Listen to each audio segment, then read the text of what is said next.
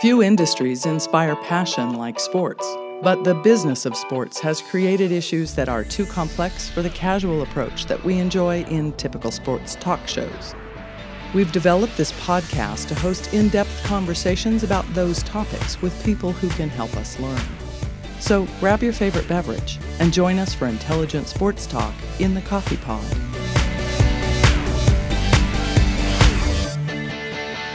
All right, well, so today we're joined by Dr. Calvin Nite, a professor here at Texas Tech University. We're very grateful to have him in here, and he's coming in guns a-blazing. He's got strong opinions on what we want to talk about today, which I'm very excited to hear about personally, on paying college athletes. If you remember a previous episode with Dr. Brian Shannon from the law program here, he expressed his own opinions on that matter as well. And Calvin, thank you so much for joining us, or Dr. Nite. It doesn't matter. It's an interesting dynamic because I'm used to getting dunked on by Calvin all the time. So slap glass layups. Exactly. Right. No, I appreciate you having me, man. I enjoy doing this sort of stuff. Well, good. We really appreciate you having you here as well. And before we get started kind of on the topic of paying college athletes, I kind of want to get your background in here. And obviously, I was looking up some stuff, and I want to share that with some of our listeners.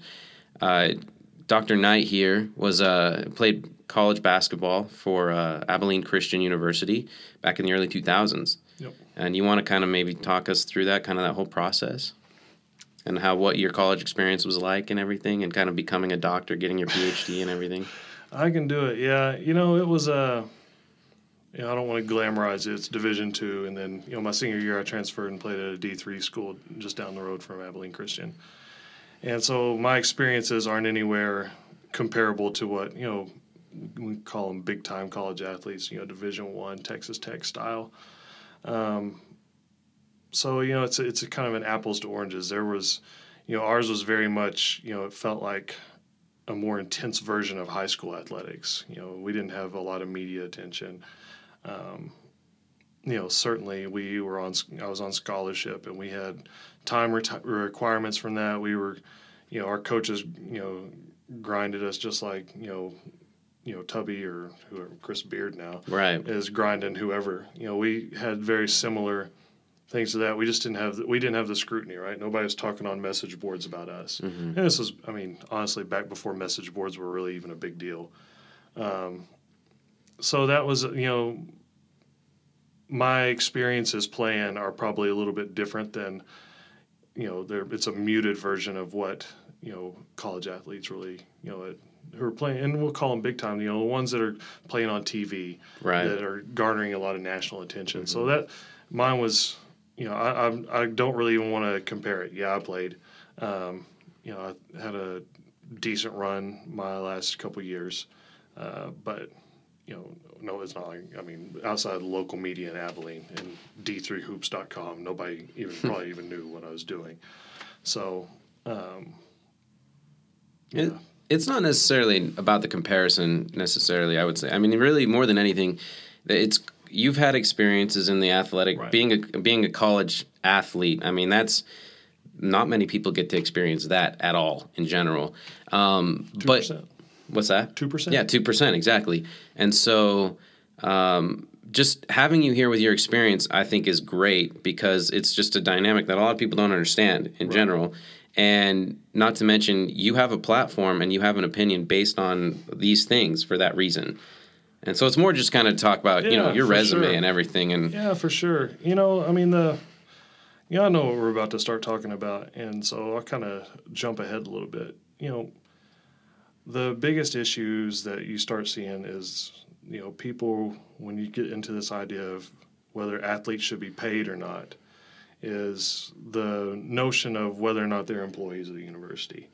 And, from my experiences, I don't ever feel like I was an employee of the university as much as I was working a full-time job.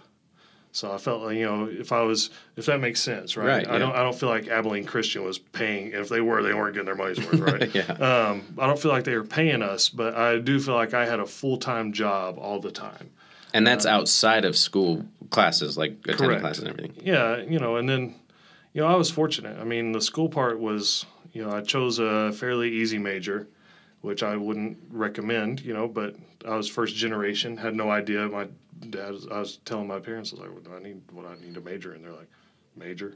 Yeah. You're playing ball. What do you mean? What do you need to major? Major in basketball. Right.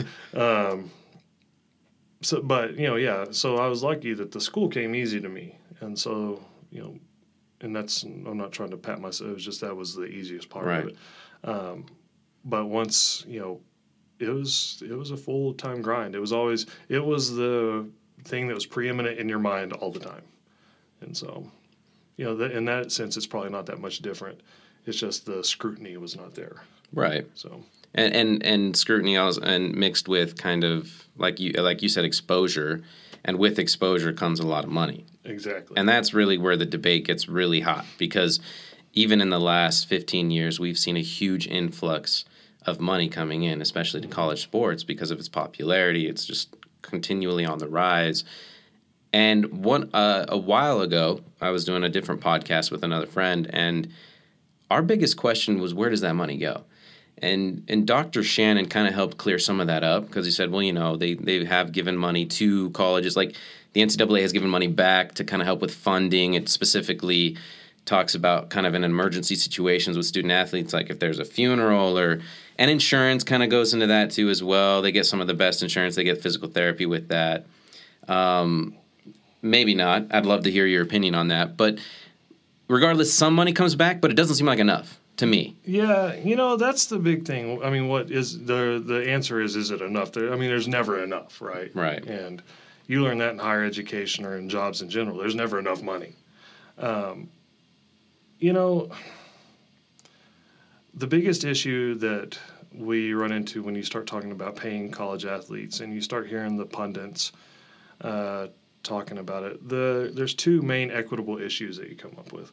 One, you have coaches' salaries are going through the roof. Nick Saban's making, $9 million. Hell, Kingsbury's making 3 or 4, and we're barely winning 7 games. You see those types of things happening, and then the thing that shed the most light on it was when was it Napier, after they won the title, said that I go to bed hungry at nights. Yeah. And that's where you start seeing some of that change. But that's the sort of stuff that people start looking at. They're like, wait a second, there is all this money that's coming in. We're paying Kingsbury $3 million, and the people who are actually making the money aren't. It's not that they're just not seeing it; they're restricted from tapping into any of it. Right. Brian, Dr. Shannon, I have a lot of respect for. Mm-hmm. I've had conversations with him. We got to remember that he's part of the system, right? Right. And so the system in and of itself is going to reproduce itself, and it's going to defend itself. So being the faculty athletic rep who is deeply involved with the NCAA, he's going to have his perspective. The fact of the matter is, he says that, they have insurance that comes in.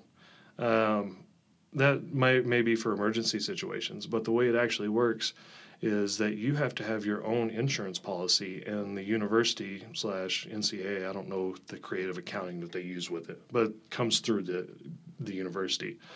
You have to have your own insurance, and if something happens, your insurance will pay the 80%, and because most insurances are 80-20 plans, and the university will pick up the 20.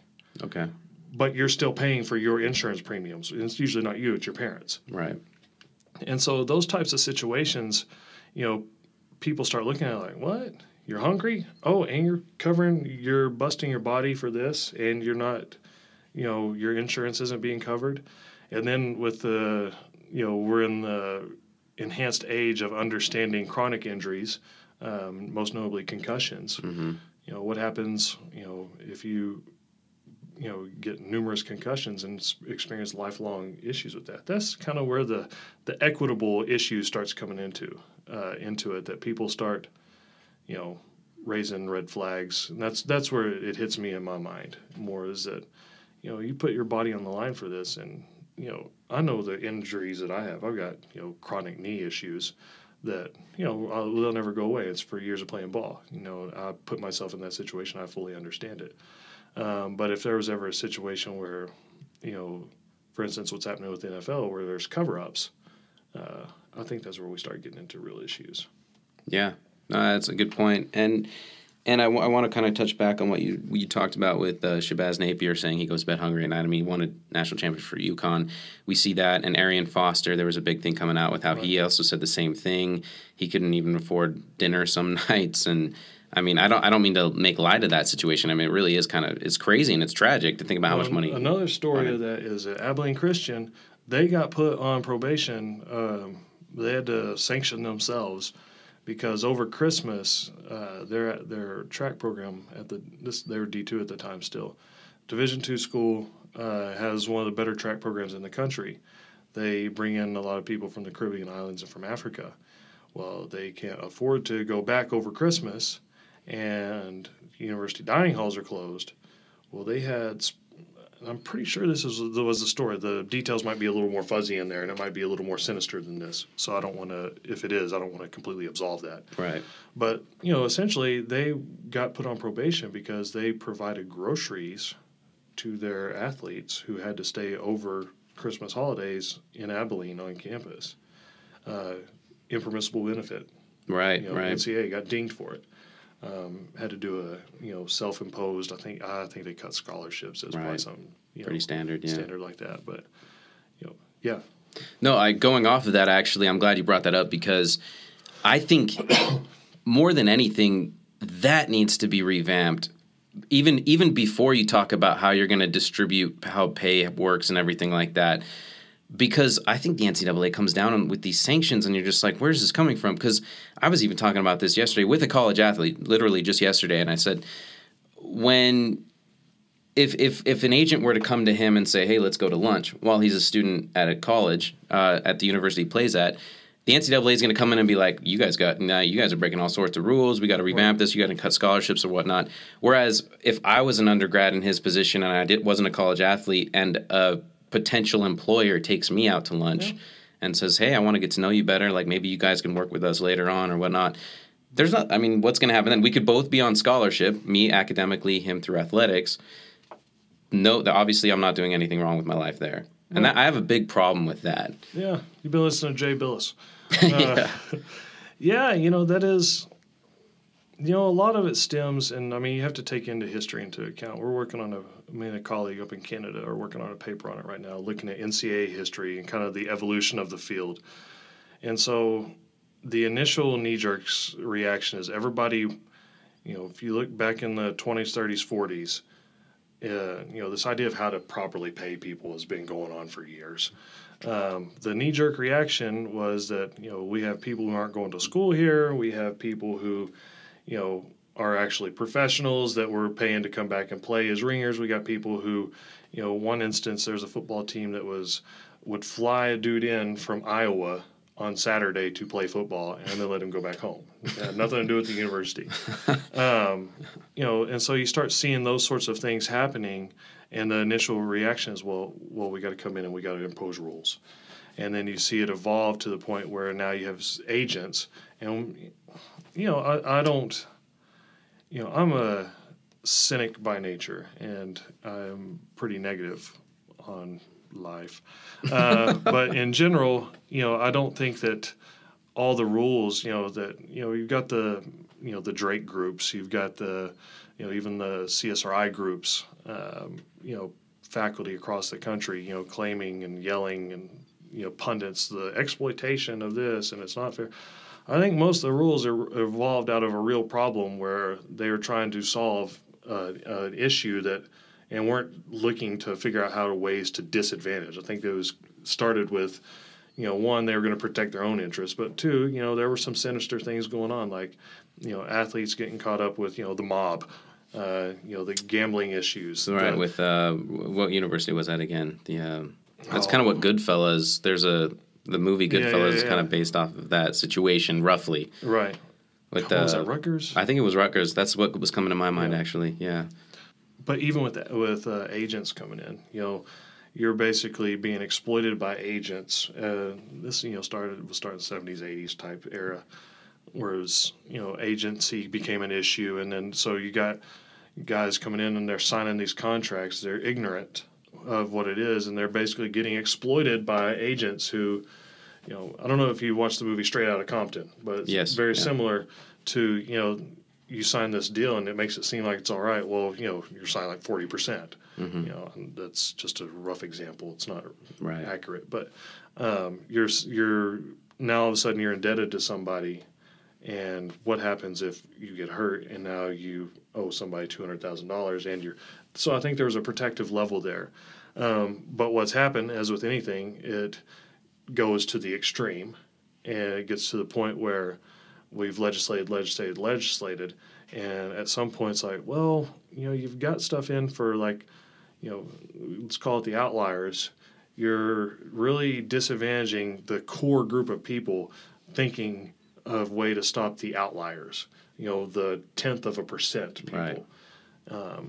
And so I think that's where a lot of this, where we start seeing the breakdown in the rules and the enforcement, is that we've had knee-jerk reactions to situations that have happened that only affect really a few people. And what happens is that we lose sight of the bigger picture and see that, there's other variables that go into this. And I think, it's the same way with anybody. I think it's very myopic whenever people start thinking about how we want to pay athletes. It seems like we need to pay athletes, blah, blah. Well, really, if we're honest, if we went fair market value, free market, there's probably less than 50, athletes across the country that are worth, whatever fair market value you want to put on them. More than what they receive through the university they're attending, through scholarship money and things like that. And I'm uncomfortable with the idea of, that athletes are being exploited and, that we need to do more. We do a hell of a lot for them. Right. They have services that we don't have, that y'all would never have access to. They don't go hungry. And they have meals, and they have training, and they have somebody, they have free tutoring. They have people who are looking, advisors who are dedicated solely to them. They get to travel the country. If they take advantage of it, they get an education that is going to come out, and they're relatively debt-free. Not to mention the social capital that comes with it of being an athlete on campus. Now, there's some negatives that come with it as well, but in general, it's kind of it's a thing. It's a big deal. So this idea that they're being exploited, I don't want to. I kind of back off from that. Really, it's a really hot word. Yeah, it sounds sexy. It's a great sound bite, and it's going to get right.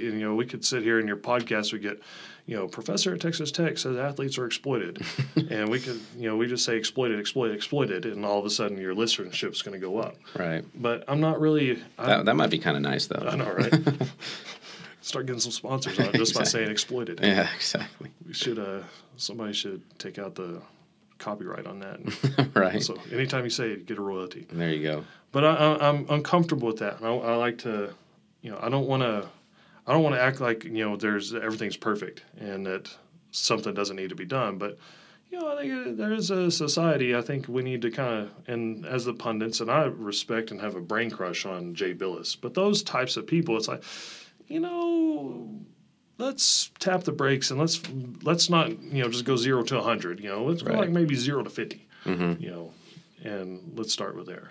I like that approach a lot. I think that's the safest way of going because, like you say, these are mainly outliers that we're focusing on. You're talking about Johnny Manziel and Cam Newton, right? Right. They're worth Johnny could have come out of Texas A&M. He could have probably been a millionaire every year he was there, just on jersey sales and likeness issues. Okay? Right. You're talking about. I wouldn't even say it's people like college basketball players anymore because they don't have time to get the cachet up. But you're talking about those basically quarterbacks of really good teams or Derrick Henry type. Right. After that, it's like I don't really know about that. So then the big question becomes: do we revamp the rules to help these guys benefit? And that may affect more things across the board that then all of a sudden you have to address. And it kind of reminds me of the Fab Five documentary with Chris Webber in Michigan. And there's that part in the documentary near the end where he's next to a sports writer, Mitch Albom. They're kind of just, walking down on the street, and he sees his own jersey, the number 4 for Michigan. And he just kind of stops and says, I mean, this jersey's worth like literally costs $70, something like that. And I'm not going to see a dime of that money. And it kind of like resonates with the viewer, and they really kind of tug at your heartstrings. You're like, wow, that's so sad. And then you look at Chris Webber now, and you're like, what are we really making all this think about? Yeah, you know, I think that's the issues. I don't think that's ultimately, you know, you look at the O'Bannon case and the Keller case, that's probably what's going to end up happening is that athletes will move more towards them, you know, getting access, and I think you're going to move towards deregulation instead of like sweeping regulations. I think what will happen is eventually, and it's starting to move that way, you're going to start seeing more probably of an Olympic model of doing things where they can, you know, make money off their likeness, but they're not going to be able to make money. You know, the school's not going to be able to pay them. And honestly, I mean, in my opinion, that's probably the best approach. That's probably the safest approach. Yeah. You know, it's a very fine line and the NCAA has fought this, universities have fought this, and, you know, the advocates for this, I don't think this through enough. It's a very sticky situation if we start calling athletes employees, because with that comes a lot of negative. It comes some positives, right? So you have workman's comp. Under Obamacare, they're going to have to do. They'll have to provide insurance. Mm-hmm. You'll get some sort of salary, you know, whatever that looks like. You know, all that stuff sounds really, really good, but then you forget about, now I'm going to have to pay taxes. Now, you know, there are, you know, real life instances, you know, whenever am I going to get fined? You know, what happens? Are we going to have to unionize? Mm-hmm. You know, that's the big thing, you know, because now how are we going to negotiate this? If I am an employee, you know, who's to say now if I'm getting paid solely to play football and I want to go to school to get my degree, but I have football practice, now you start losing this idea that, you know, you can't miss class for practice. Well, you know, I'm paying you, you know, $30,000 a year plus your class and then plus all this other stuff. You know, you're going to be at practice. You know what I'm saying? I don't give a damn about your sport management test. Right. You're going to be at practice. And so I think people they don't think that through. If all of a sudden we go to the employee-employer model, then what happens to the sports that don't generate revenue? Exactly. You know, volleyball, you know, most of your Olympic sports, you know, golf, soccer, you know, softball, you know, baseball on a lot of campuses, you know, all your, you know, women's basketball, you know, then you start having the Title IX issues. Mm-hmm. Are we still part of the university? Because if you're part of the university, you still have Title IX.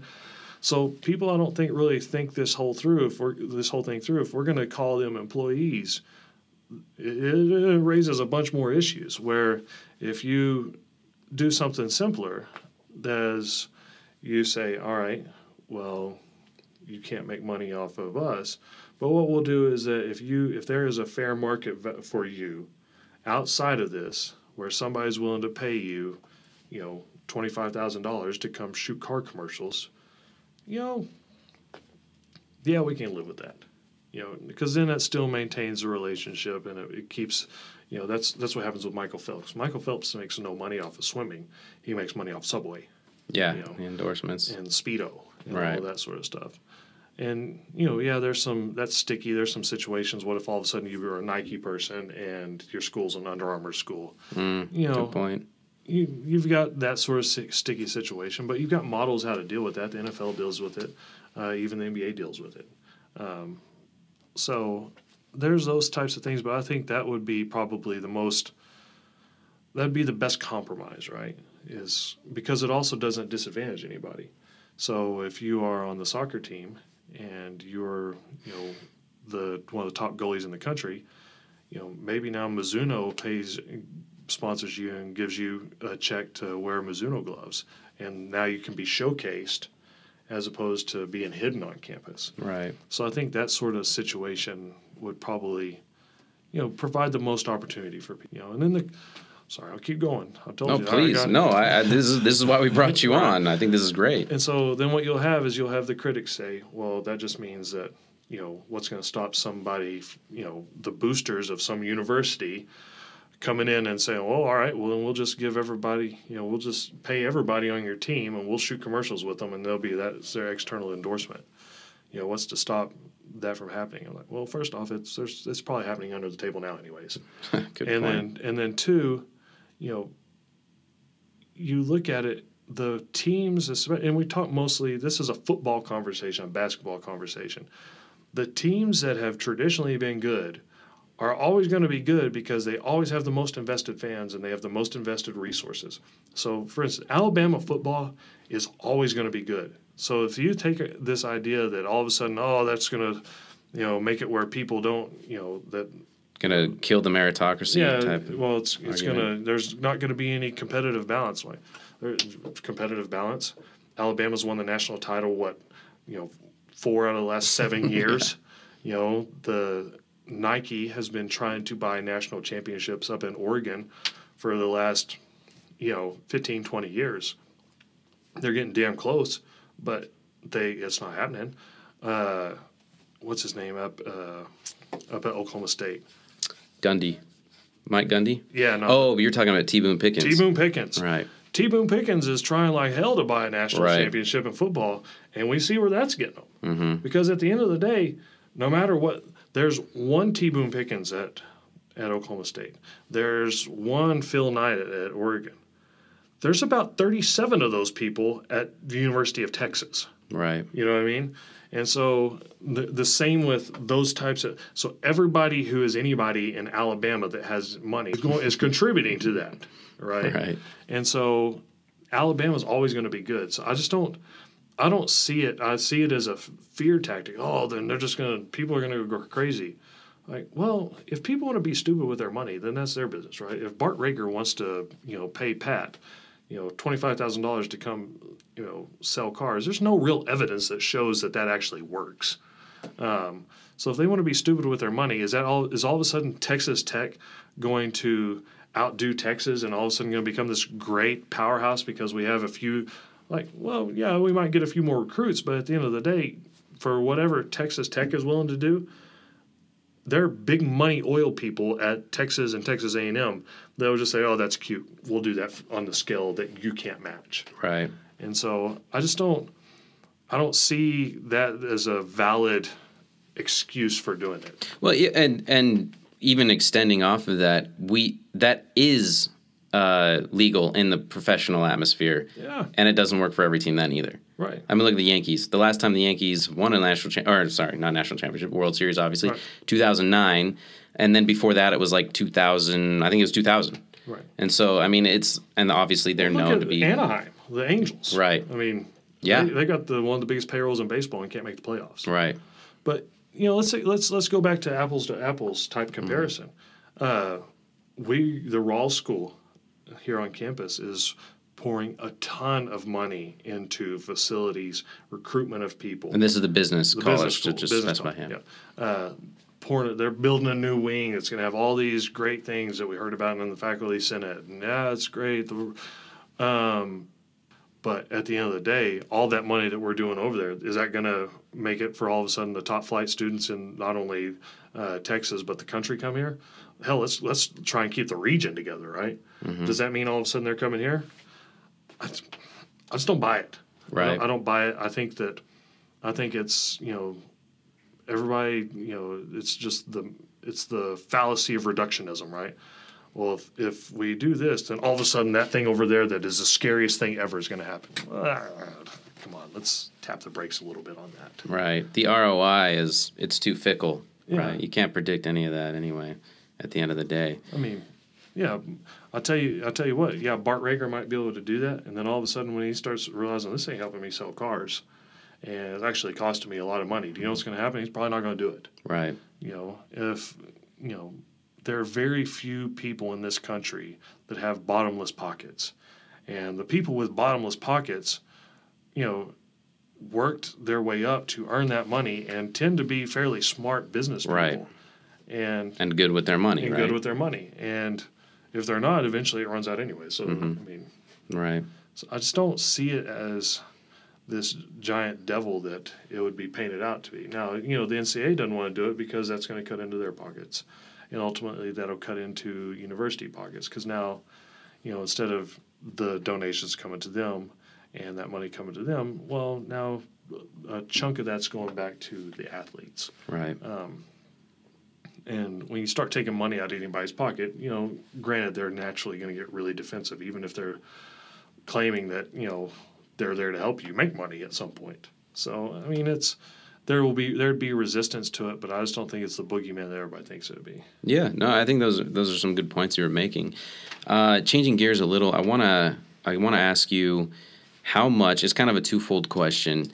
Maybe how much the NBA's decision to essentially not draft straight out of high school by changing the age to 19. How much has that affected the situation we're seeing now with college sports and kind of these Wiggins type of athletes that come in and people are just waiting for them to just do their one and done, with Kentucky as the factory of that anyway. How much has that affected the argument we're making today, and would that change anything if it and what does the NBA get out of doing that too? That's another big question I have for you. Yeah, I'll start with I don't know. On the first part, how does that factor into it? I think what the problem that we have right now is, I study institutional theory, this idea that things are ingrained and they're structured into us, and this is just what we do because it's just what we do, and it's just this idea of, this is the way things are, so this is the way things are done, and then we're just going to keep doing them. Why do we do it? Because that's just what we do. I think that the biggest issue is that we still have a institutionalized society when it comes to sport, especially when you talk about basketball, that you grew up your whole life thinking, oh, well, I'm going to just work hard and go to college, and then from college I go to the NBA. Well, I think what the NBA is, so keep that in mind as I go on my little rant here. So the NBA made that rule. What they get out of it is they get a year of free to them publicity, and they get a year of somebody being of more evaluation time against comparable athletes. So if you're drafting all these people, because what was happening is the product in the late 90s, early 2000s was becoming really watered down because you're drafting on we call it the nasty P word, the potential. Right. And you're seeing, people come in and you're like, well, they look like they are NBA players, but they've been playing against, guys like me. It's like, yeah, of course he's 6'8" and can jump through the roof. Of course he's, shows potential, Right. And there's no real proof. So what was happening is getting watered down. The Kwame Browns of the world, the, people like Jonathan Bender, just a few names that you could throw out there. The product was getting watered down. So what they basically said is like, no, you got to go to college so we can at least have a year to evaluate. And on top of that, it gives them a year that if they are good, you can start building the hype, and now all of a sudden you have a brand that's starting to build. So from a marketing standpoint, that's what they kind of get out of it. What it has done to college athletics, especially college basketball, it has made the product, damn near unwatchable, because you have people coming in, you don't have time as a fan base to invest, or as a casual fan base. The Kentucky people are going to be there regardless. But you don't have time as a casual fan base to invest and to get behind a team and watch them grow for years and see an end game here. You're like, well, they're all going to be gone in 6 months, So you don't have that. You've got lesser skilled players, so you're having to play, because if you show any potential as a freshman now, you're gone. So you have lesser skilled players playing against lesser skilled players, against people who have, if you're not a freshman or a sophomore and have made the leap and you have to stay through your senior year, you're more skilled, but you're not as good of an athlete. So the product has just become unwatchable. And then don't get me started on NCAA officiating. But so the product's become unwatchable. What I think the next wave that we're going to start seeing, and this is a matter of people, maybe we don't see this, but if when people start realizing, start thinking out of the box, I think what you'll end up seeing is probably more people following the Brandon Jennings, Emmanuel Mudiay path, and they'll go, spend a year overseas, being a professional overseas, and then coming back over and playing. Mm-hmm. I don't think that's ideal for the NBA because that's not, localized marketing, but at least they'll have tape to evaluate. Right. I think what would be interesting to see is we talk about this over in our office a lot. Why aren't athletes, basketball players, why aren't they just going to the D League for a year instead of going to college? So does that same rule not apply to the NBA D League then? I don't think so. I think it's interesting. Yeah, I didn't know that. It may or may not, but that's what we ask. Right. We don't know. Yeah. That's not where we know the inner workings. Well, there's so many questions. There's many questions, right? But why are they not doing that? Why didn't Wiggins try and just say, look, I'm going to go, play, see if I can catch on with the D League team, go to an open tryout. Right. And obviously he would have made it instead of spending a year at Kansas. Well, I think it's just because it's ingrained in us that that's what you do. You go to college.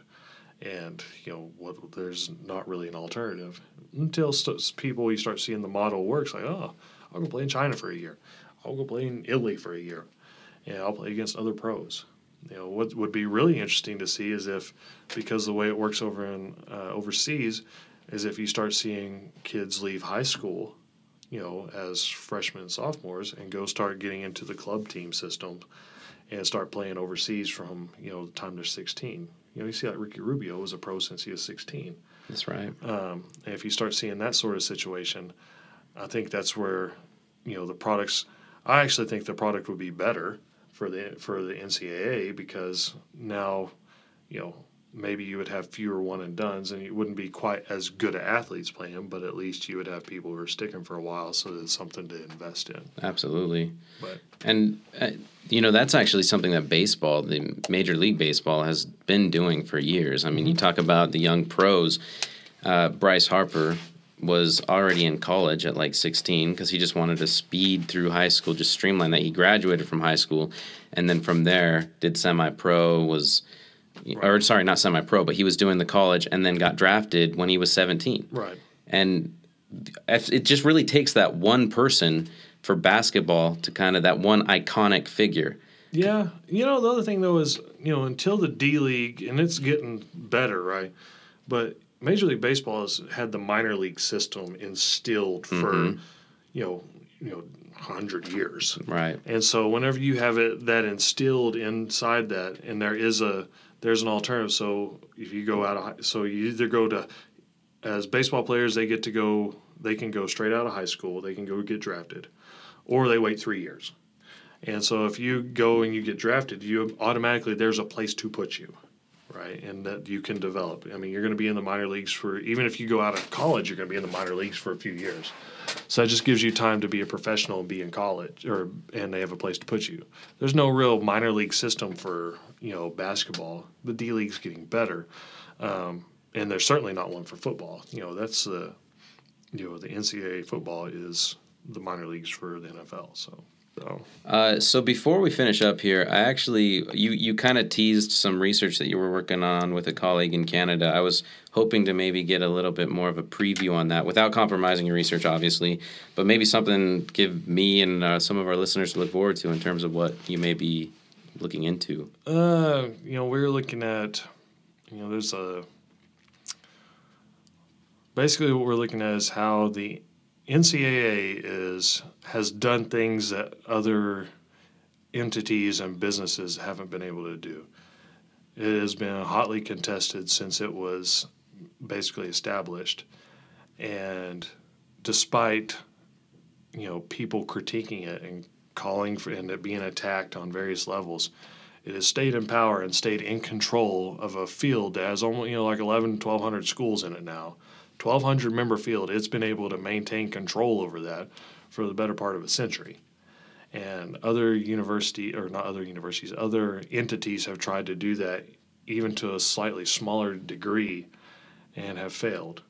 What we're looking at is the theory and the constructs of what they've been able to do to, not fail.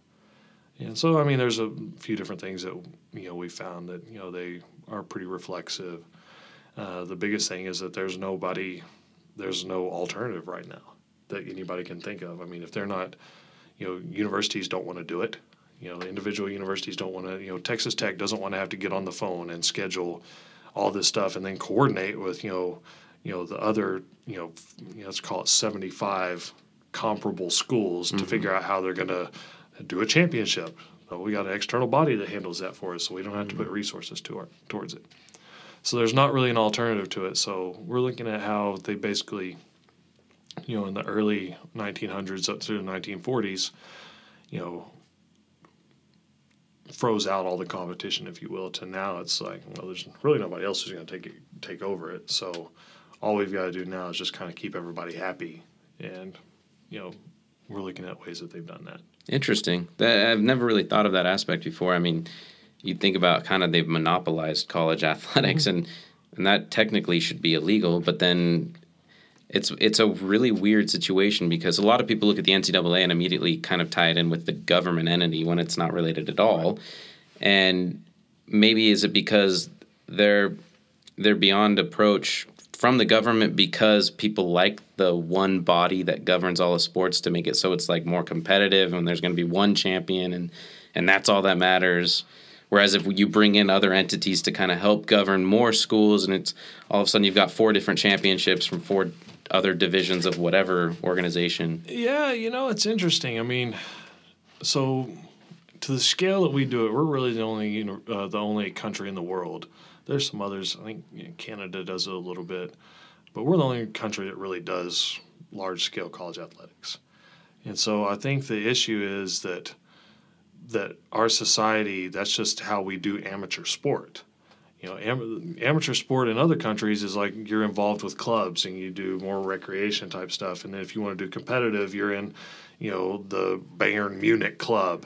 And so you have different levels. You have the professional, you have the top tier, and you have all the way down the youth level. So we're the only real country that's tied in, athletics within the realm of education.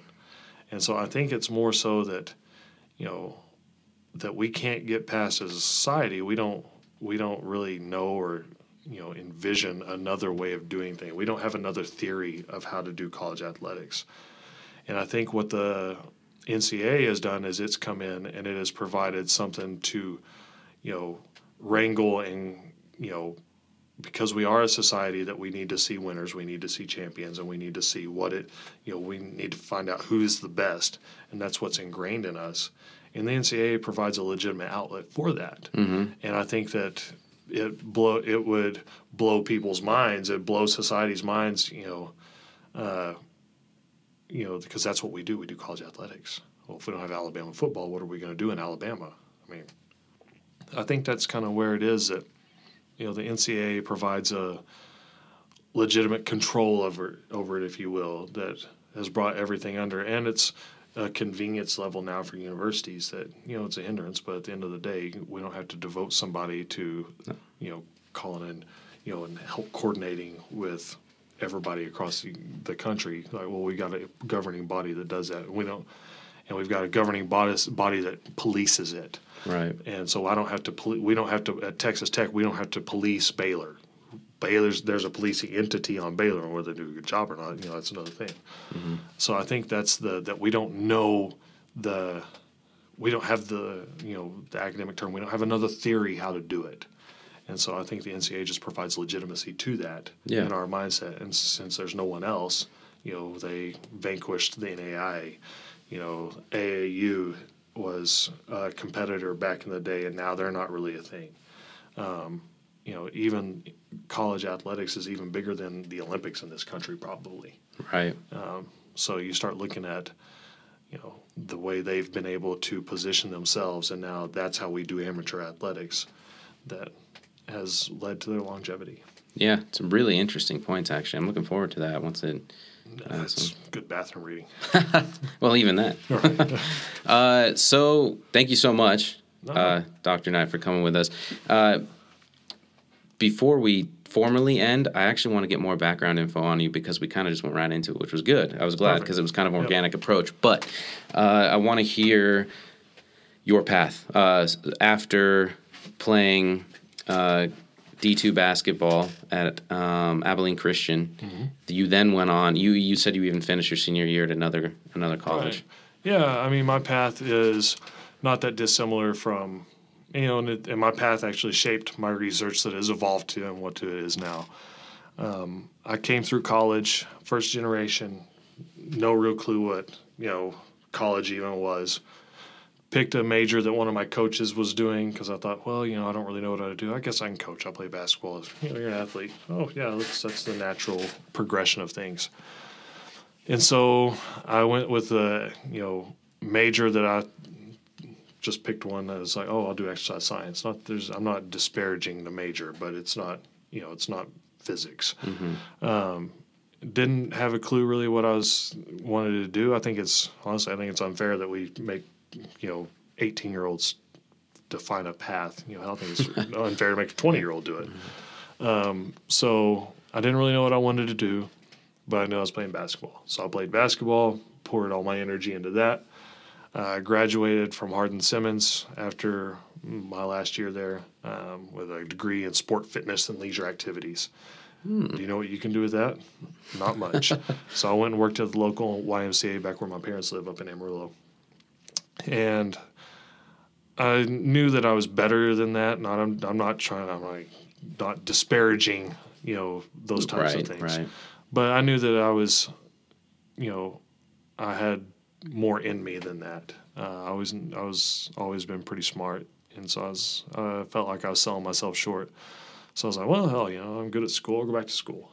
So I applied at I applied at 2 schools. I applied at University of Texas. I wanted to do sports psychology, got denied because I didn't have a psychology background.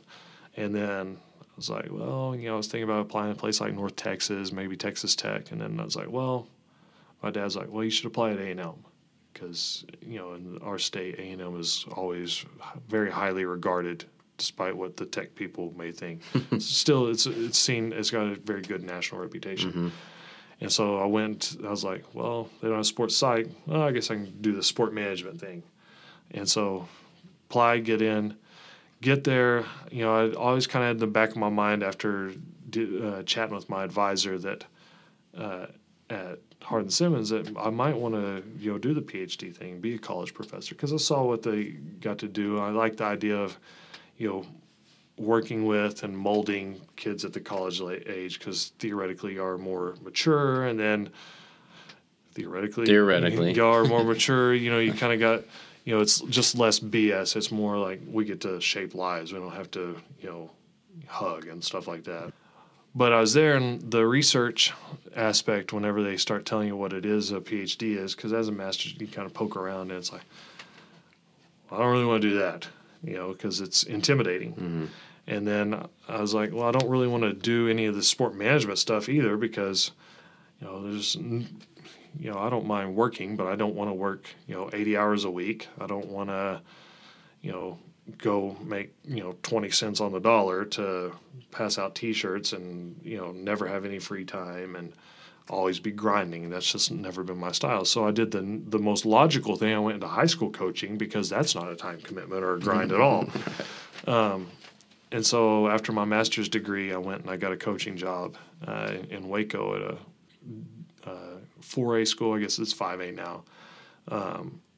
And lead was one of the top varsity assistants. Had my own team as a JV coach. Didn't have to coach football, which in Texas is ridiculous as your first job coming out. Taught PE and health, and saw that really quickly. About 6 weeks in, I was like, nope, not for me. I enjoyed the coaching parts of it at some points, but it just wasn't. I couldn't be up all the time, and so I was like, I bit the bullet. I was like, you know what? I'm going to do what I originally thought I was going to do. I'm smart enough to do it. Let's go do it. So I went and started my PhD at A&M after my 1 year of coaching. And my path, I didn't really have any idea. I was just like, let's do a PhD. And I had my advisor. There were some struggles with him as an advisor. I think he could have pushed me harder. But the thing I'm always indebted to is that he let me figure it out. And so what we did is, I had no idea what I really wanted to study. And I started gravitating towards this college athletics realm because I was thinking about on my own experience that, I watched, guys I played with had no idea what they were going to do when they came out. I've got a good friend of mine who's, I guess I'm 33, he's 35, 36 years old, is about 6 hours short of getting his degree. And, has been 6 hours short for 12 years. Mm-hmm. And it's just he didn't really, he went to school to play basketball, and then he's like left with this huge void in his life. And so, I started like, well, let's talk about this identity theory and this role theory and how, we're in this role and we're engulfed and it's our identity. And, then all of a sudden one of my advisors turned me on to, looking at the structure of college athletics and how athletics run and how it might lead to more of that. And from there, it just evolved into now let's talk about the field more so than athletes at the micro level. And that's still interesting to me, but, it's hard because, like I said at first, I don't necessarily, I don't want to play the part, and because I don't buy into it anymore of the poor, pitiful athlete. Your life is terrible. Mm-hmm. We're so disadvantaged. Yeah, there are some struggles. I didn't get to do internships. I didn't mature fast enough because I was too busy practicing instead of thinking about what I was going to do with my life afterwards. But, I had a pretty cush gig. It was hard, and I earned it. Mm-hmm. But, 6 a.m. workouts, getting yelled at for no reason, that sort of stuff I earned. I paid my dues. So I'm not, saying that it wasn't without, blood, sweat, and tears, but it wasn't that bad, what I'm saying? Right. And so, and it's opened up more doors and opened up more friendships and relationships than I ever would have had if I hadn't played. Mm-hmm. So I gravitated away from that and wanted to look more at kind of how things stay in place. And that's kind of where I'm at now. It's an evolving process. But exactly. Try not to curse too much. Well, Dr. Nite, thank you again. No, I appreciate you having me. This has been a pleasure. Yeah, no, and your insights have been incredible. So we'll go ahead and sign off.